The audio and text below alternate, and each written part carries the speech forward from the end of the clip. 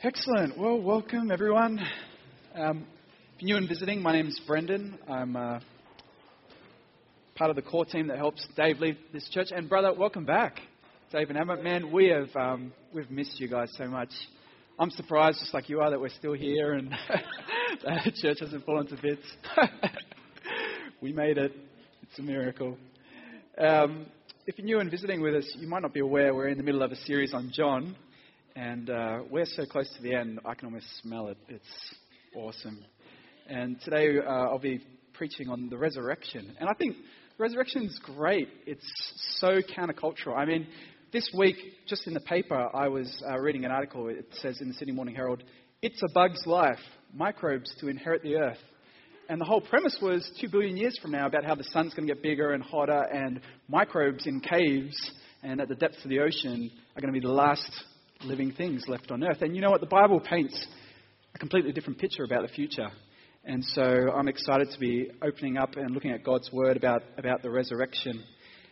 This is going to be a bit of a different message from normal. It's a big chunk of scripture, and it's a story.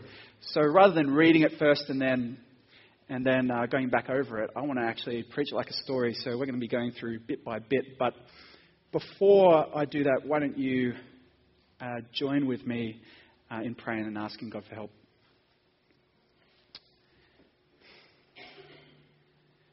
Lord God, this earth, this day, everything belongs to you and is all about your Son Jesus. He is our King, Lord. And Lord, I often struggle to see him, struggle to trust his promises, Lord. And Lord, I pray for all of us as we look at your word, Lord. I pray you would do an amazing miracle that I can't do, that we can't do of ourselves, Lord. A miracle by your Spirit. Lord, we ask for your help. Would you, by your Spirit, make Christ big in our eyes, Lord. May we see him, our risen King. And we pray this in his name. Amen. Well, if you've got your Bibles, we'll get you to open them up to John 19 from verse 31. That's John chapter 19, 31. But before I begin reading, I just wanted to open up with a question. And my question is for us, what is the most common cause of death for under 25s in Australia? What is it? I mean, you might think skin cancer, car accidents, it's a violent crime, drug abuse. You know, if you thought any of those things, you would be wrong, because the answer is suicide. It's suicide. You know, for people from the age group of 15 through to 44, it's the number one killer. In 2011, in this country, 2,300 people committed suicide. That's 6.5 every day. It's the 15th most common cause of death in this nation for any age group. Suicide. Why do I bring it up? Because suicide is the epitome of despair. It's someone who's despairing so much of their life that they think just to end it would be better than to carry on living.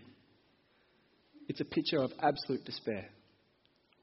But I think sometimes in our lives we don't just despair of the big things. Sometimes we find ourselves despairing of the little things as well. I mean, I remember when I was in high school, I really, really, really wanted to be a doctor.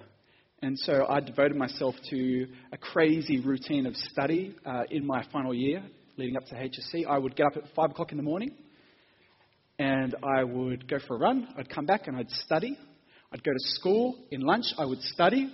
I'd come home from school and I would study up until late at night, every night, because I was so determined to become a doctor. And I can remember sitting my first paper, the HSC paper, if anyone's recently done the high school certificate, you do your general English paper first. And I'd sat this paper, and I had these such crazy expectations in my head about what I expected of myself and how I was going to perform that when I sat that paper, I was devastated.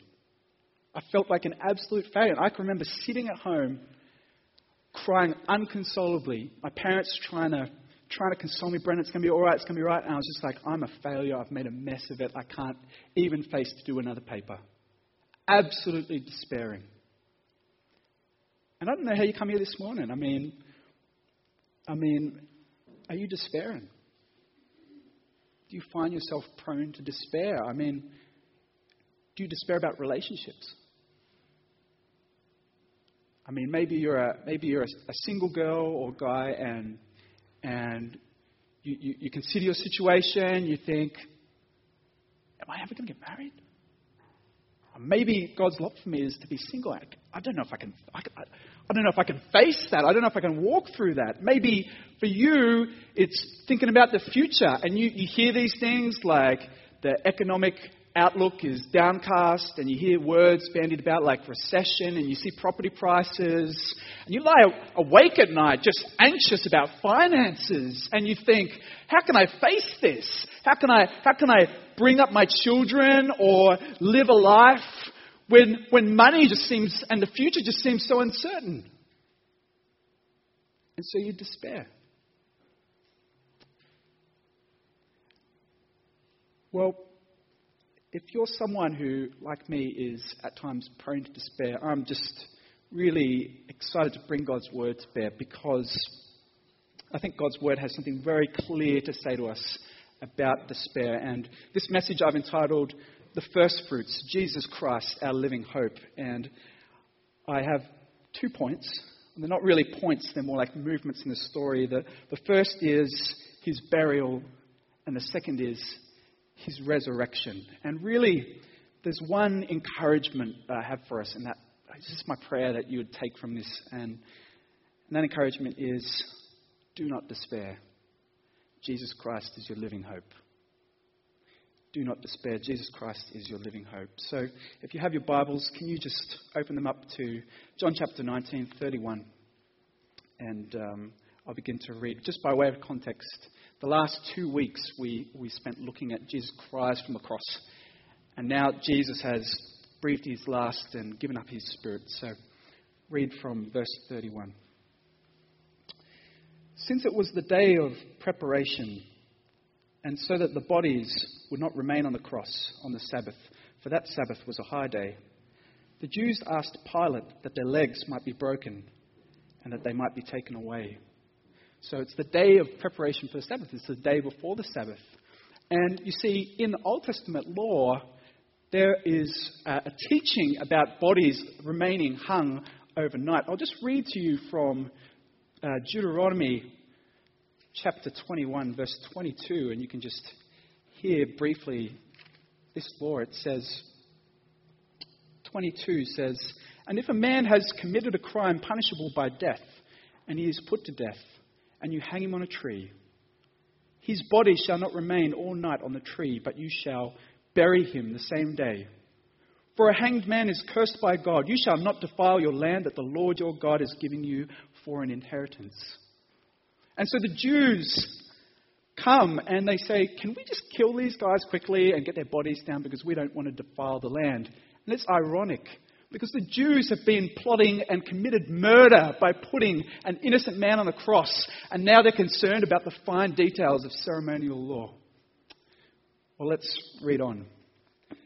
Verse 32. "So the soldiers came and broke the legs of the first and the other who had been crucified with him. But when they came to Jesus and saw that he was already dead, they did not break his legs. But one of the soldiers pierced his side with a spear, and at once there came out blood and water." So Jesus is crucified, and there's criminals, one on his right and one on his left. And a couple of weeks ago, we looked at how they were probably just a few feet up. And I think sometimes we pass over what is just happening here, and it is gruesome. I mean, they break these men's legs. probably with iron mallets. They beat them until both the bones, the tibia and the fibula snap. And the legs are no longer able to uphold the body, and the arms, as the torso fall down, pull the chest back, and the person asphyxiates because they can't get a breath in. I mean, this is a bloody, gruesome mess. This is horrific. You can almost hear these men screaming as they beat their legs until the bones snap. And here comes this soldier, and he looks at Jesus on the cross, and they see he's already dead. So he grabs a spear and shoves it up on his left side. And Jesus probably had fluid around his lungs from just the terrible beating he'd suffered. And out pours water. And he shoves it further up into his heart, and as it pierces his heart, out pours blood. And there is no dispute, Jesus is dead. Well, let's keep reading. He who saw it has borne witness. His testimony is true, and he knows that he's telling the truth, that you might believe. For these things took place that the scripture might be fulfilled. Not one of his bones will be broken. And again, another scripture says, they will look on him who they've pierced. And John narrates this scene as a witness. And John, as the witness, is looking back and he's saying, guys, I was there. I saw this with my own eyes. This really happened. Believe me. But John also, as the narrator, is looking back and has special insight, the insight of hindsight. And he looks back at what had happened and he sees the fulfillment of two different scriptures. Firstly, he sees the fulfillment of scripture that says no broken bones. And the only scriptures in the Bible that speak of no broken bones are scriptures that refer to the Passover and the Passover lamb. Exodus 12:46, Moses writes, he says, it shall be, that is the Passover lamb, eaten in one house. You shall not take away any of the flesh outside the house, and you shall not break any of its bones.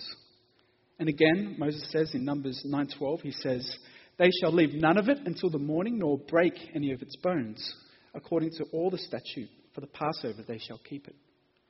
And so John is looking back with hindsight and saying, they didn't break any of his bones. Look, the Passover lamb, that lamb who, when Yahweh promised to his people that he was going to take his people out of Egypt with that 10th and final plague where he would kill every firstborn son of the Egyptians, he says, for my people, if you take a 1-year-old lamb without blemish and you kill it and put its blood above the posts, when the angel of death comes, he shall pass over your house. That lamb in your place, its blood in your place. And John looks back and says, this is Jesus. He's the Passover lamb. He's the Lamb of God. But there's also a second scripture he sees. And that is that they shall look upon he who is pierced. And this comes from Zechariah 12:10. And this is the second oracle of Zechariah. It comes right at the end of the book. And I just want to read you the first verse of the oracle, because the person speaking in this oracle is actually God himself, Yahweh. He says, thus declares the Lord, who stretched out the heavens and founded the earth and formed the spirit of man within him. And then he writes in verse 10, and I will pour out on the house of David and on the inhabitants of Jerusalem a spirit of grace and pleas for mercy, so that, listen to this, when they look on me, on him who they have pierced, they shall mourn for him as one mourns for an only child, and weep bitterly over him as one weeps for a firstborn. When they look on me, says Yahweh, on him who they have pierced, they shall mourn. And so John looks back and he says, not only Lamb of God, but divine Son who was pierced for us. But the thing is, this is with the benefit of hindsight. You know, the disciples didn't see this yet. Well, let's keep reading. Verse 38. After these things, Joseph of Arimathea, who was a disciple of Jesus, but secretly for fear of the Jews, asked Pilate that he might take away the body of Jesus. And Pilate gave him permission. So he came and took away the body. Joseph of Arimathea, he was probably a rich man, we learn from Matthew. He appears in all of the Gospels in this final scene. He was, we learn from Mark, a member of the Sanhedrin, the governing council for Jewish affairs. And we also learn from Luke's Gospel that Joseph had not consented to the crucifixion at all. So when it says he was a disciple, but secretly for fear of the Jews, do not believe that this man was a wuss, not at all. He comes to Pilate and puts his life on the line that he might do the honor, a greatest honor that you can give to someone, to Jesus, by burying him. Well, let's read on, verse 39. Nicodemus also, who had earlier come to Jesus by night, came bringing a mixture of myrrh and aloes, about 75 pounds in weight. So they took the body of Jesus and bound it in linen cloths with spices, as is the burial custom of the Jews. Now, in the place where he was crucified, there was a garden, and in the garden a new tomb in which no one had yet been laid. So, because of the Jewish day of preparation, since the tomb was close to hand, they lay Jesus there. So here we have a new character, Nicodemus. And Nicodemus was a Pharisee. And he had earlier come to Jesus by night in John chapter 3, where Jesus teaches about being born again. And tells Nicodemus, every man is born in the flesh, but you must be born again. And you might be tempted to think also of Nicodemus, that because he came by night, that he was also a man who was very fearful, a bit of a wuss. But this is not necessarily the case at all. Because rabbis, of which Jesus was a rabbi, used to teach by day. And the fact that Nicodemus comes to Jesus by night may well be because, in fact, he respects Jesus and wants to find a quieter time in which to come and approach him. And we've got every reason to believe this, because in John chapter 7, when Jesus stands up at the festival of the booths and says, if anyone thirsts, let him believe in me, and out of his heart will flow living streams of water. When Jesus teaches that, and then the Pharisees plot to kill him, it's actually Nicodemus who sticks up for him and says, whoever condemned a man without a trial. And they despise him for it and say, who are you? Are you a Galilean as well?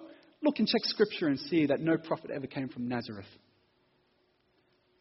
So here we have Nicodemus, and he brings to the burial over 30 kilos of myrrh and aloes. Myrrh is the yellow aromatic sap of this small thorny tree. And this stuff is really expensive. You know, in the first century, there were a few times where myrrh was equal in weight, price per unit weight to gold. Aloes, our best guess is that it's the quick-drying, fragrant sap of aloe vera, a common thing that we would use. And so they come with this huge, lavish gift. The body would have probably been washed and dried and wrapped from head to toe in plain white linen with a shroud placed over the face. And Matthew tells us that Joseph had already prepared a tomb, probably for himself or for his family, just near a garden near Golgotha. And they take the body of Jesus and they put it in the tomb because it's the closest thing they can find and because it's just about to become the Sabbath. At this point, I just want to stop. And I want to ask an obvious question. And that is, where are the disciples? Where are the disciples? I mean, in none of the Gospels we hear anything of them at this point. You have a Pharisee and a member of the Sanhedrin coming to perform the most precious, intimate, honouring ritual in all of Jewish tradition. And not a single member of the 12. No one. Well, the answer is they are in absolute despair. hiding in fear. And I think we sort of get a little glimpse of this from Luke's Gospel. So let me read to you from Luke chapter 24, verse 13. Luke writes, "That very day 2 of them were going to a village named Emmaus, about 7 miles from Jerusalem. And they were talking with each other about all these things that had happened. And while they were talking and discussing together, Jesus himself drew near and went with them. But their eyes were kept from recognizing him. And he said to them, 'What is this conversation that you're holding with each other as you walk?' And they stood still, looking sad. Then one of them, named Cleopas, answered him, 'Are you the only visitor to Jerusalem who does not know the things that have happened there these days?'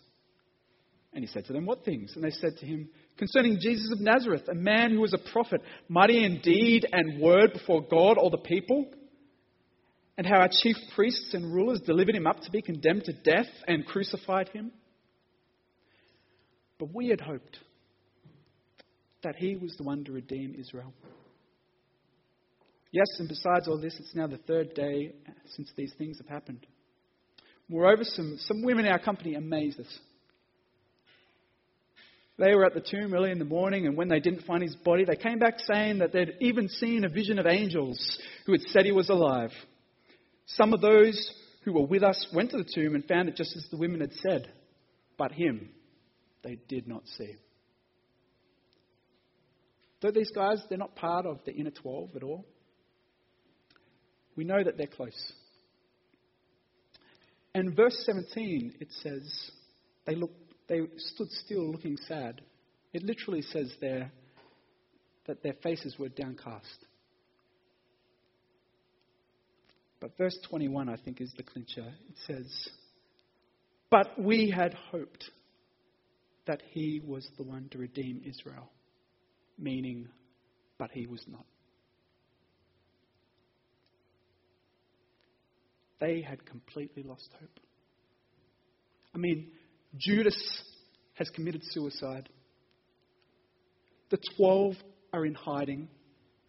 The rest are completely downcast. I mean, in John 20, chapter 20, verse 19, we learn that the disciples are in hiding and they lock the doors because of fear of the Jews. Well, why is this important? I think it's important because in the disciples we get a glimpse of ourselves. I mean, Jesus has spoken repeatedly about his death and resurrection. And John 10:17, Jesus says, "For this reason the Father loves me, because I lay down my life that I might take it up again. No one takes it from me, but I lay it down of my own accord. I have authority to lay it down and I have authority to take it up again. This charge I've received from my Father." In John 14:19, he says, "Yet a little while and the world will see me no more, but you will see me because I live, and you also will live." In Mark 8:31, Mark writes, "And he began to teach them that the Son of Man must suffer many things and be rejected by the elders and chief priests and the scribes and be killed, and after that rise 3 days later." You know, Jesus had promised repeatedly that he was going to die and he was going to rise. I mean, even the elders of the Jews believed it. And so they say, "Get a stone and put it in front of the tomb," because this Jesus guy kept saying he was going to rise again. And the disciples will steal the body and we'll have a disaster on their hands. Even the elders had heard him teach it. But do we see the 12 approaching boldly, asking for the honor of caring for his body? No, we don't. In chapter 20, verse 9, it says, "But they did not yet understand." And you can just imagine what the 12 were feeling. I mean, they'd spent 3 years following Jesus. Following the wrong guy. Thinking he was going to kill the Romans. Thinking he was going to free the people of God. And now he's dead. He's dead. And the shame. I mean, the shame of family. The shame of friends.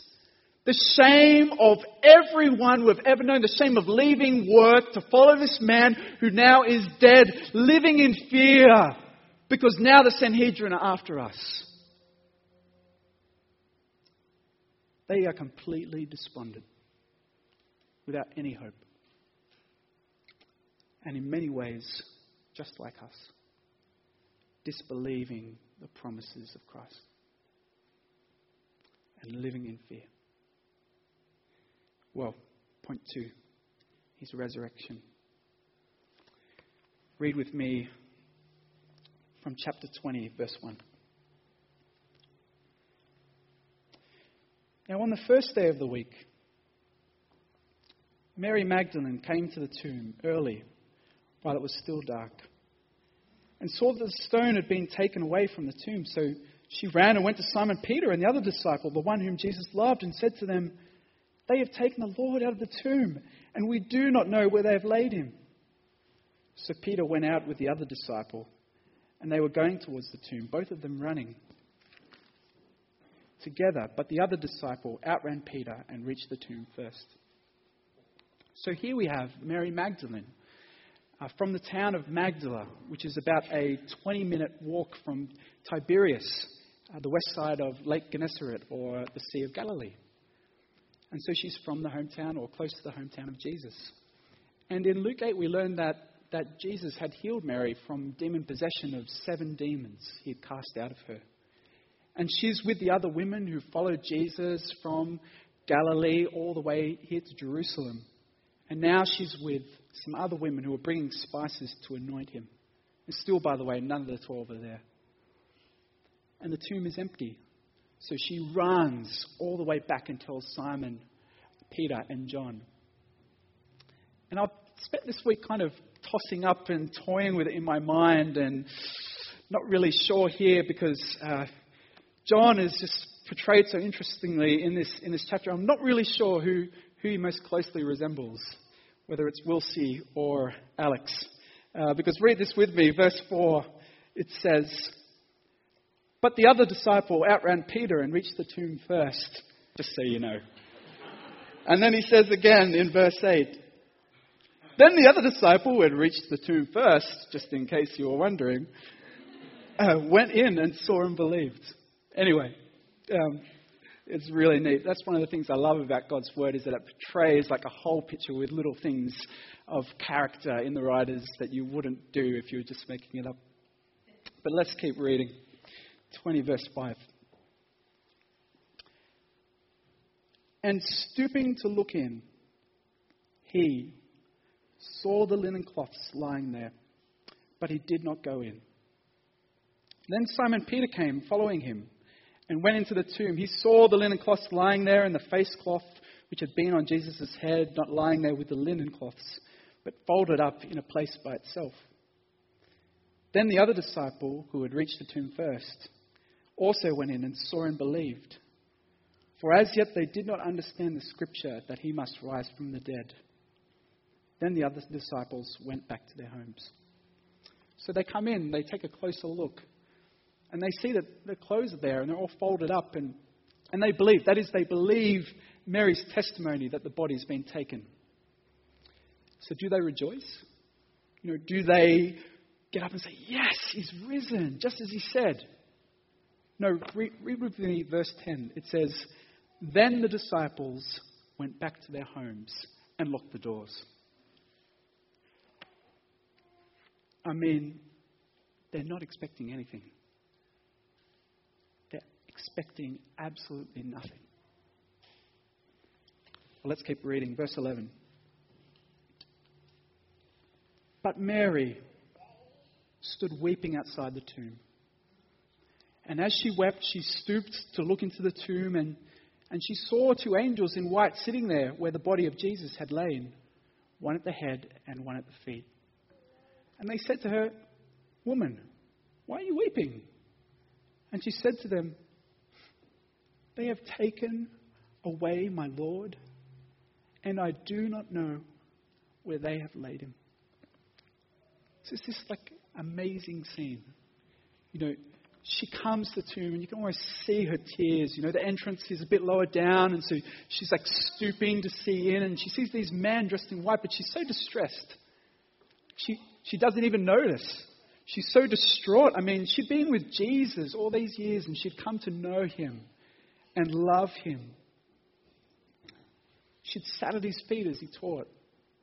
She'd been with him as he'd healed people, as he'd raised Lazarus from the dead. She'd been with him through all of it and come to know him and love him. And now her friend has been brutally murdered. And what's more than that, now in like the final dishonor, they've taken his body, probably for the purpose of publicly mocking him. And she's distraught. Well, let's keep reading. Having said this, she turned around and saw it was Jesus standing. And saw Jesus standing, but she did not know that it was Jesus. And Jesus said to her, "Woman, why are you weeping? Whom are you seeking?" Supposing him to be the gardener, she said to him, "Sir, if you've carried him away, tell me where you've laid him, and I will take him away." And Jesus said to her, "Mary." She turned and said to him in Aramaic, "Rabboni," which means teacher. And she turns around, and I just love this scene, and you just see the tears in her face, and she still doesn't even know it's Jesus. She's still not expecting anything. She thinks it's just the gardener. And it's not until she hears those words in Greek, Mariam. And she turns, you can almost feel her joy as she's overwhelmed. She turns, she just runs and she embraces him. Jesus, who she loves so much. Let's keep reading. And Jesus said to her, "Do not cling to me, for I have not yet ascended to the Father. But go to my brothers and say to them, I am ascending to my Father and your Father. I am ascending to my God and your God." Mary Magdalene went and announced to the disciples, "I have seen the Lord," and that he had said these things to her. Jesus says to her, "Look, Mary, don't cling to me, but take this message to my brothers," or you can read brothers and sisters. And the one message that Jesus wants to take to the disciples is this. It's, I'm ascending to God, to the Father, to my Father and your Father, to my God and your God. And this is really unique in all of John's Gospel. Jesus never speaks this way throughout all of John's Gospel. 6 times he's talked about my Father, but never he's talked about your Father, not at all. It's always been my Father or the Father, and that is it. But here, he doesn't just say my Father and your Father. He's emphatic. My Father, your Father. My God, your God. What's this about, Jesus? What are you saying? Jesus is saying, what is mine is yours.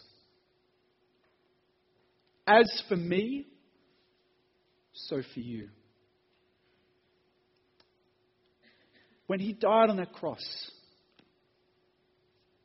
by his blood,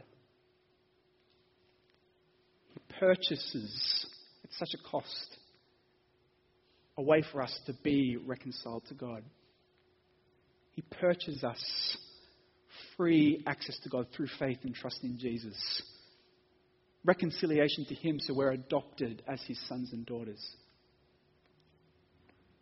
But even more than this, what he purchases by his death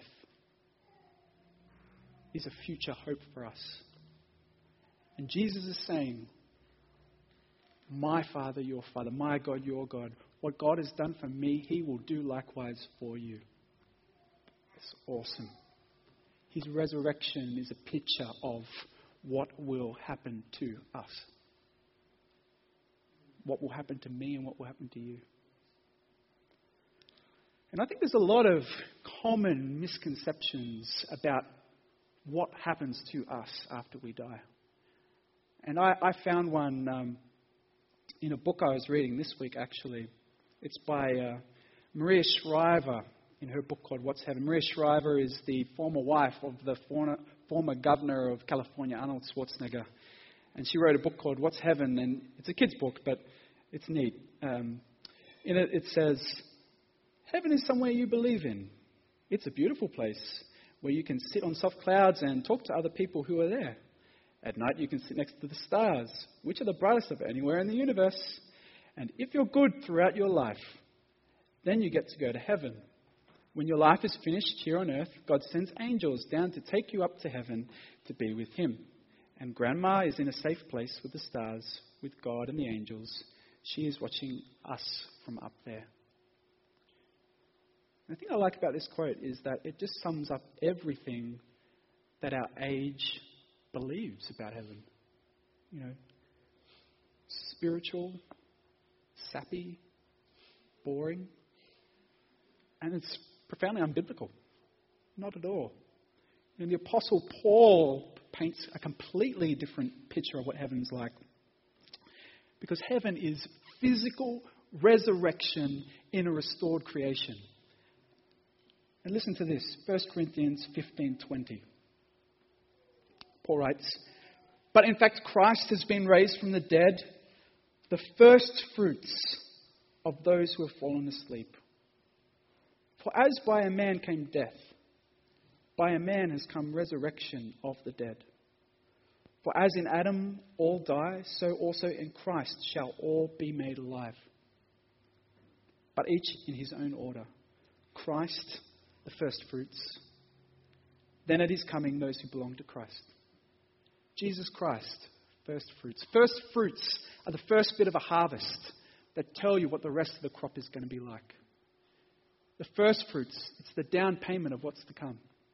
It's the sign of the good things to come, first fruits. And Paul says, Jesus Christ, His resurrection is the first fruits of what is to come. You see, the Bible teaches that back in the very beginning, there was a garden. And in the garden, man and God walked together. And death did not reign, not at all. And God said to man, walk with me and eat of any of the fruits of any of the trees that you like. But just not this one. The tree of the knowledge of good and evil. Because if you eat of this tree, you will die. Surely you will die. But man just can't help himself and takes some of that tree and eats it. And as a result, death reigns. Cain and Abel, Adam's sons. Cain murders his brother Abel in cold blood. And God from heaven sees what has happened and says, "What is this you've done? Your brother's blood cries from the earth." Death reigns. And by one generation later, Lamech says, "If Cain's wrath was sevenfold, mine is 77-fold. Death is reigning." After kings and promised ones to come, a God who is merciful and unrelenting seeks to save people from death. And in the last time, He sends His precious Son, Jesus Christ, who dies, and now death has been defeated. Christ's resurrection marks victory over death. And just imagine with me being there when Jesus was raised from the dead. Just imagine with me seeing Him laying there. I see that body there. And His face, colourless. And His lips, blue. And His hands are cold to touch, and the fingers have gone hard. He's dead. Completely dead. And just imagine with me the hands just beginning to warm. And the colour just beginning to return to His face. Just imagine with me seeing His chest just begin to rise and fall as He takes His first breaths. As His eyes open and he's alive. He who once was dead, now alive. And that is a picture of what will happen to us. One day, friends, you will grow old and you'll be dead. You will die. But if you're trusting in Christ, death is not the end for you. It's not. Because of what he has done, you will live again. First fruits. Read with me Colossians 1:16. Just listen. For by him, Paul writes, all things were created in heaven and on earth, visible and invisible, whether thrones or dominions or rulers or authorities. All things were created through him and for him. He is before all things, and in him all things hold together. And he is the head of the body, the church. He is the beginning, the first fruit from the dead, that in him everything might be preeminent. For in him all the fullness of God was pleased to dwell, and through him to reconcile to himself all things, whether things on earth or things in heaven, making peace by the blood of his cross. You see, the cross is about so much more than just forgiveness of sins. Yes, it's about forgiveness of sins, but it's also about reconciliation of heaven and earth. It's about returning to that Garden of Eden where man walks with God, but even more. Jesus Christ is the first fruits of new creation. It's a picture of what will happen to you. This is our true hope. And you know, as I was preparing this message for today, I just had a sense that there's people here this morning who are despairing. And I don't know what it is you're despairing in. I don't know whether it's some of the things we've talked about already, whether it's a relationship or whether it's difficulty at work or what it is. But I'm just really praying that God would help us to see how this hope completely changes everything. Even if you're not here despairing, I really believe the Lord wants to speak to you, encourage you as well, and prepare you for a future time where your situation will be more than you can handle and you will be tempted to despair. I believe the Lord wants to show you how this living hope we have changes everything. And there's two main points that I want to address. There's so much you could say about this, but because of time, I just want to address two. And the first is that we have hope for failing bodies. The resurrection gives us hope for failing bodies. I mean, one of the privileges I have at work is being able to serve people and be with people when they take their final breaths. And I can remember so clearly, just a few months ago, we had a woman who came into us under our care, and I work as a physio at St. Vincent's Private Hospital, and this woman came in, and she was about 50 years old, and you could tell she was a beautiful woman. With young kids, 50 years old. She came in for a routine operation because of a bit of cancer they'd found in her stomach. And she came in, had this operation, she went home. And about 2 months later, she came back to us. And it's like she's not the same woman anymore. It's like the life had been sucked from her face because the cancer had spread all throughout her body. And 2 weeks later, she was dead. And that, friends, is a picture of what will and is happening to us. We've got failing bodies. And one day, we will die. And we've got this culture that we live in that, even though it doesn't want to admit it, is deeply afraid of death. Really afraid. Cosmetics and plastic surgery and all these things. Newfangled diets and exercise and good things, but behind it, a fear of death. Afraid of dying. And I just wonder whether or not there's people here that find yourself anxious about your failing body. And maybe it's in the little things, like Like looking in the mirror and seeing another grey hair, or, finding a wrinkle or a stretch mark, but maybe for you it's something bigger. Maybe it's an aching joint, or it's failing health, or it's sickness, and you find yourself anxious about your health and worried about what's going to come and tempted to despair. I'm just fallen to bits. I'm not worth anything. Let me read you from 2 Corinthians 4:16. The Apostle Paul writes, "So we do not lose heart, though our outer self is wasting away, our inner self is being renewed day by day. For this light momentary affliction is preparing us for an eternal weight of glory beyond all comparison. For we know that if the tent, that is our earthly home, that's our bodies, is destroyed, we have a building made by God, a house not made with hands, eternal in the heavens. We have a living hope for failing bodies. One day, yes, you will grow old and you will die, but this is not the end for you. Because if you're trusting in Christ, one day you will rise." Well, secondly, I think the resurrection helps us to have perseverance in affliction.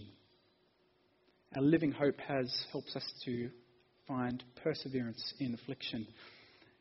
I have this quote next that I found this week in another book by a guy called Leo Tolstoy. He's a famous writer. He's not a Christian. And he writes this, and I think it's quite powerful. He says, "My question, that which at the age of 50 brought me to the verge of suicide, was the simplest of questions, lying in the soul of every man. A question without an answer to which one cannot live. It was, what will come of what I am doing today or tomorrow? What will come of my whole life? Why should I live?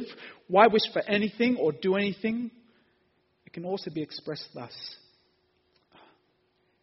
"Is there any meaning in my life that the inevitable death awaiting me does not destroy?" Isn't that powerful? Is there any meaning in my life that just me dying is not just going to wipe out? Yes, Leo, there is, for those who trust in Christ. Friends, we have a living hope. Paul, in his letter to Corinthians, his first letter, he dedicates a whole chapter to the resurrection of the dead. And after speaking through a whole chapter about this living hope that we have, he sums it up with what, in his perspective, in his mind, is the greatest practical implication of Christ's resurrection from the dead. He says, "Therefore, my beloved brothers, be steadfast, be immovable, be always abounding in the work of the Lord, knowing that in the Lord your labor is not in vain." In the Lord your labor is not in vain. What is the greatest implication of Christ rising from the dead for how we should live? The knowledge that nothing that we do in the Lord is in vain. The word is emptiness, meaninglessness, valuelessness. It's purposelessness. It's not in vain. It's not in vain at all. Why is it not in vain? Because Christ is risen. He's there. He sees you. He sees everything that you do, whether it's acknowledged by people or not. He's there. He's present. He's risen. And one day you will face Him, face to face, your King, and you'll say, "Yes, my faithful servant, I've seen your life. I've seen how you've struggled. Come into this eternity that I've prepared for you." Your labor is never in vain in the Lord. I just wonder, are there people here that are just, maybe you're struggling in your marriage. You've got a difficult marriage and it's hard for you guys. You're working through issues and you're getting counsel, and you're tempted to wonder sometimes, is it worth it? Is it worth all this hassle? Or maybe it's just like fatigue and tiredness. And for you, like every day is a battle just to get out of bed. A struggle. And it's like you're trying to rouse up the energy, asking the Lord to help you, and just to get out of bed and face the morning. And you're tempted to wonder, is it worth it? Or maybe it's work, and sometimes it just seems overwhelming. You've got difficult colleagues who treat you poorly. You've got a difficult job that you don't enjoy. You're trying to work to support a family and save for the future. And you're just tempted to think, is it worth it? Maybe I should just throw it all in. Or rest in this. You have a living hope. And because your King is risen and sees all you do, your struggles, your work, your labor in the Lord is never in vain. He's there with you.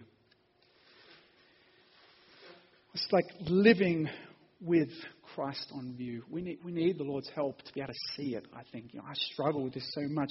We need to be able to live with lives in which we see so clearly that He is risen. He is there. He is present. I just wanted to kind of end here with just an illustration of how the Lord's been helping me in this. And I know what this is kind of like almost like pathetic example, like such a small thing, and nothing compared to what a lot of you guys are walking through. I know, but I just want to encourage you about what He's been doing in my life, and I know many of you I've shared before about my work. I work as a physio, and I'm so blessed to have this job. So don't hear me wrong, but just one example. The last couple of weeks, I've been working, previously I was working in the plaster clinic putting casts on, or actually helping someone else put casts on as their kind of like their aid. They're a plaster helper. And I stuck up my hand 2 weeks ago to volunteer to put on a cast all by myself. And they said, yeah, that's fine, Brendan, no problems. We'll call you when the person's ready in the clinic outside of the hospital, and we'll call you up. And so I was waiting all day, and I get the page. My pager goes off. You feel so important at hospital when your pager goes off. Like, oh, yes, I'm wanted. And then they drive you nuts after that. But, so my pager goes off just about at lunchtime. So I'm thinking, okay, no worries. And I turn up to put this plaster cast on. And there's this lady here who's waiting. It's actually a bit more of a complicated cast than normal. Great, my first one. And her husband's with her, and her husband is like particularly anxious and is being like quite aggressive with me and is clearly concerned for his wife, but also not trusting me at all. And I'm trying to pretend like I know what I'm doing because I've done lots of these before. Just didn't know that not by myself before. And so I'm trying to instill confidence and putting this cast on, and I get it done. I think, yeah, actually I nailed that. It's beautiful. I was really happy with the cast, and I went back to my lunchroom, and everyone's there, and I sit down and finally, like, it's the end of lunch, and I'm going to start having my lunch, and that process is about 45 minutes. And then the phone rings in the office, and it's the surgeon's rooms, and it's this surgeon I've been putting a cast on his patient, and says, oh, can you get Brendan to come over to my rooms? And I think, oh, okay, wonder what this is going to be about. Is he going to congratulate me on how good my cast was? And I turn up in this guy's rooms, and he's there, and this lady and her husband are there as well.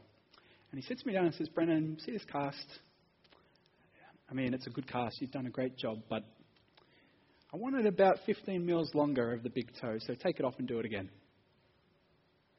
And anxious patient, husband, first time, 45-minute process. So I took them back to the room and cut the cast off and redid the cast and finished it. And I looked like an idiot, like I didn't know anything. Like I was like, this guy's got no idea what he's doing. And the thing that was different about that situation at work for me was just that throughout the whole thing, I just had this sense of the Lord's presence in it. And just a real sense that my work, even though I look like a fool, it's not really about my work. It's about Him. He's there. This is about serving Him. that Christ is risen, He's with me, He's present. Ultimately, my work is not about my work, it's about serving and making much of Him. And I just really sense His presence with me. And I don't say that to boast, it's like the Lord's working my life. And I just want to encourage you, because the same Lord that's working in my life is working in your life as well. And we just need to ask Him for help. We need to ask Him to help us to see the truth of the resurrection, to see our risen King, to see that we have a living hope, because it changes everything. When we see He's there and He's risen and He loves us, it changes absolutely everything. I mean, my work is no longer about me. It's about Him. It's the way I use my money. He's coming again. I mean, life is short. Christ is coming. Heaven is long. He's there. He's present. I mean, we just need to ask Him to help us to see the truth of the whole thing. Because our living hope changes everything. Absolutely everything. Because when He's there, when we see Him there, I mean, what can man do to us? We can face reviling, we can face shame, we can face difficult work situations, we can face all things through Him who loved us and is with us. Well, in Jesus Christ's burial, we see the hopelessness and despair of the disciples. But in His resurrection, we see the first fruits of new creation, our living hope. So friends, do not despair. Jesus Christ is your living hope. I'm going to pray in closing. Before that, I just want to address some people that I believe might be with us that don't have Jesus Christ as their living hope, simply just because you've never asked. And Jesus extends an offer to you. He says, if you come to me in faith, asking for forgiveness for your sins, you are washed completely clean. He will adopt you as His son. You will one day not perish, but live and be with Him. And if that's you, there's nothing that I'd love to do more than just pray with you, not embarrass you, just pray with you. And so let me just invite you, if that's you, just come down the front after the service. We'd love to just chat with you and see if there's anything we can do to encourage you. But why don't you join with me in praying to close.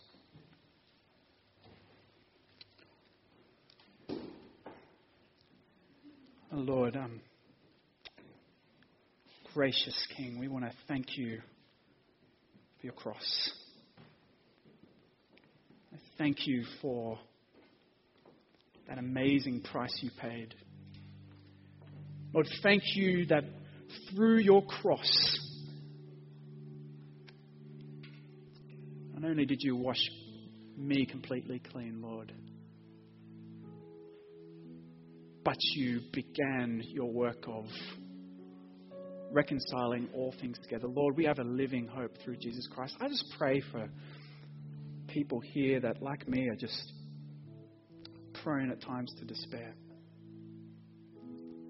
Lord, I pray for anyone sitting here who's just aware that there's someone who sometimes despairs of all hope. Lord, would You just encourage them, Lord? Would you just speak to them by Your Spirit, Lord? May they know Your nearness with them, Lord. May they know the depth of Your love that took You to that cross, Lord. May they know, Lord, that despite their failings, despite their struggles, despite their just anxieties and difficulties, Lord, they have a living hope. A living hope that they will one day be face to face with their King. And that You, their King, will welcome them with open arms, Lord. Lord, I pray for myself, I pray for us, Lord. Would You help us to live in light of this?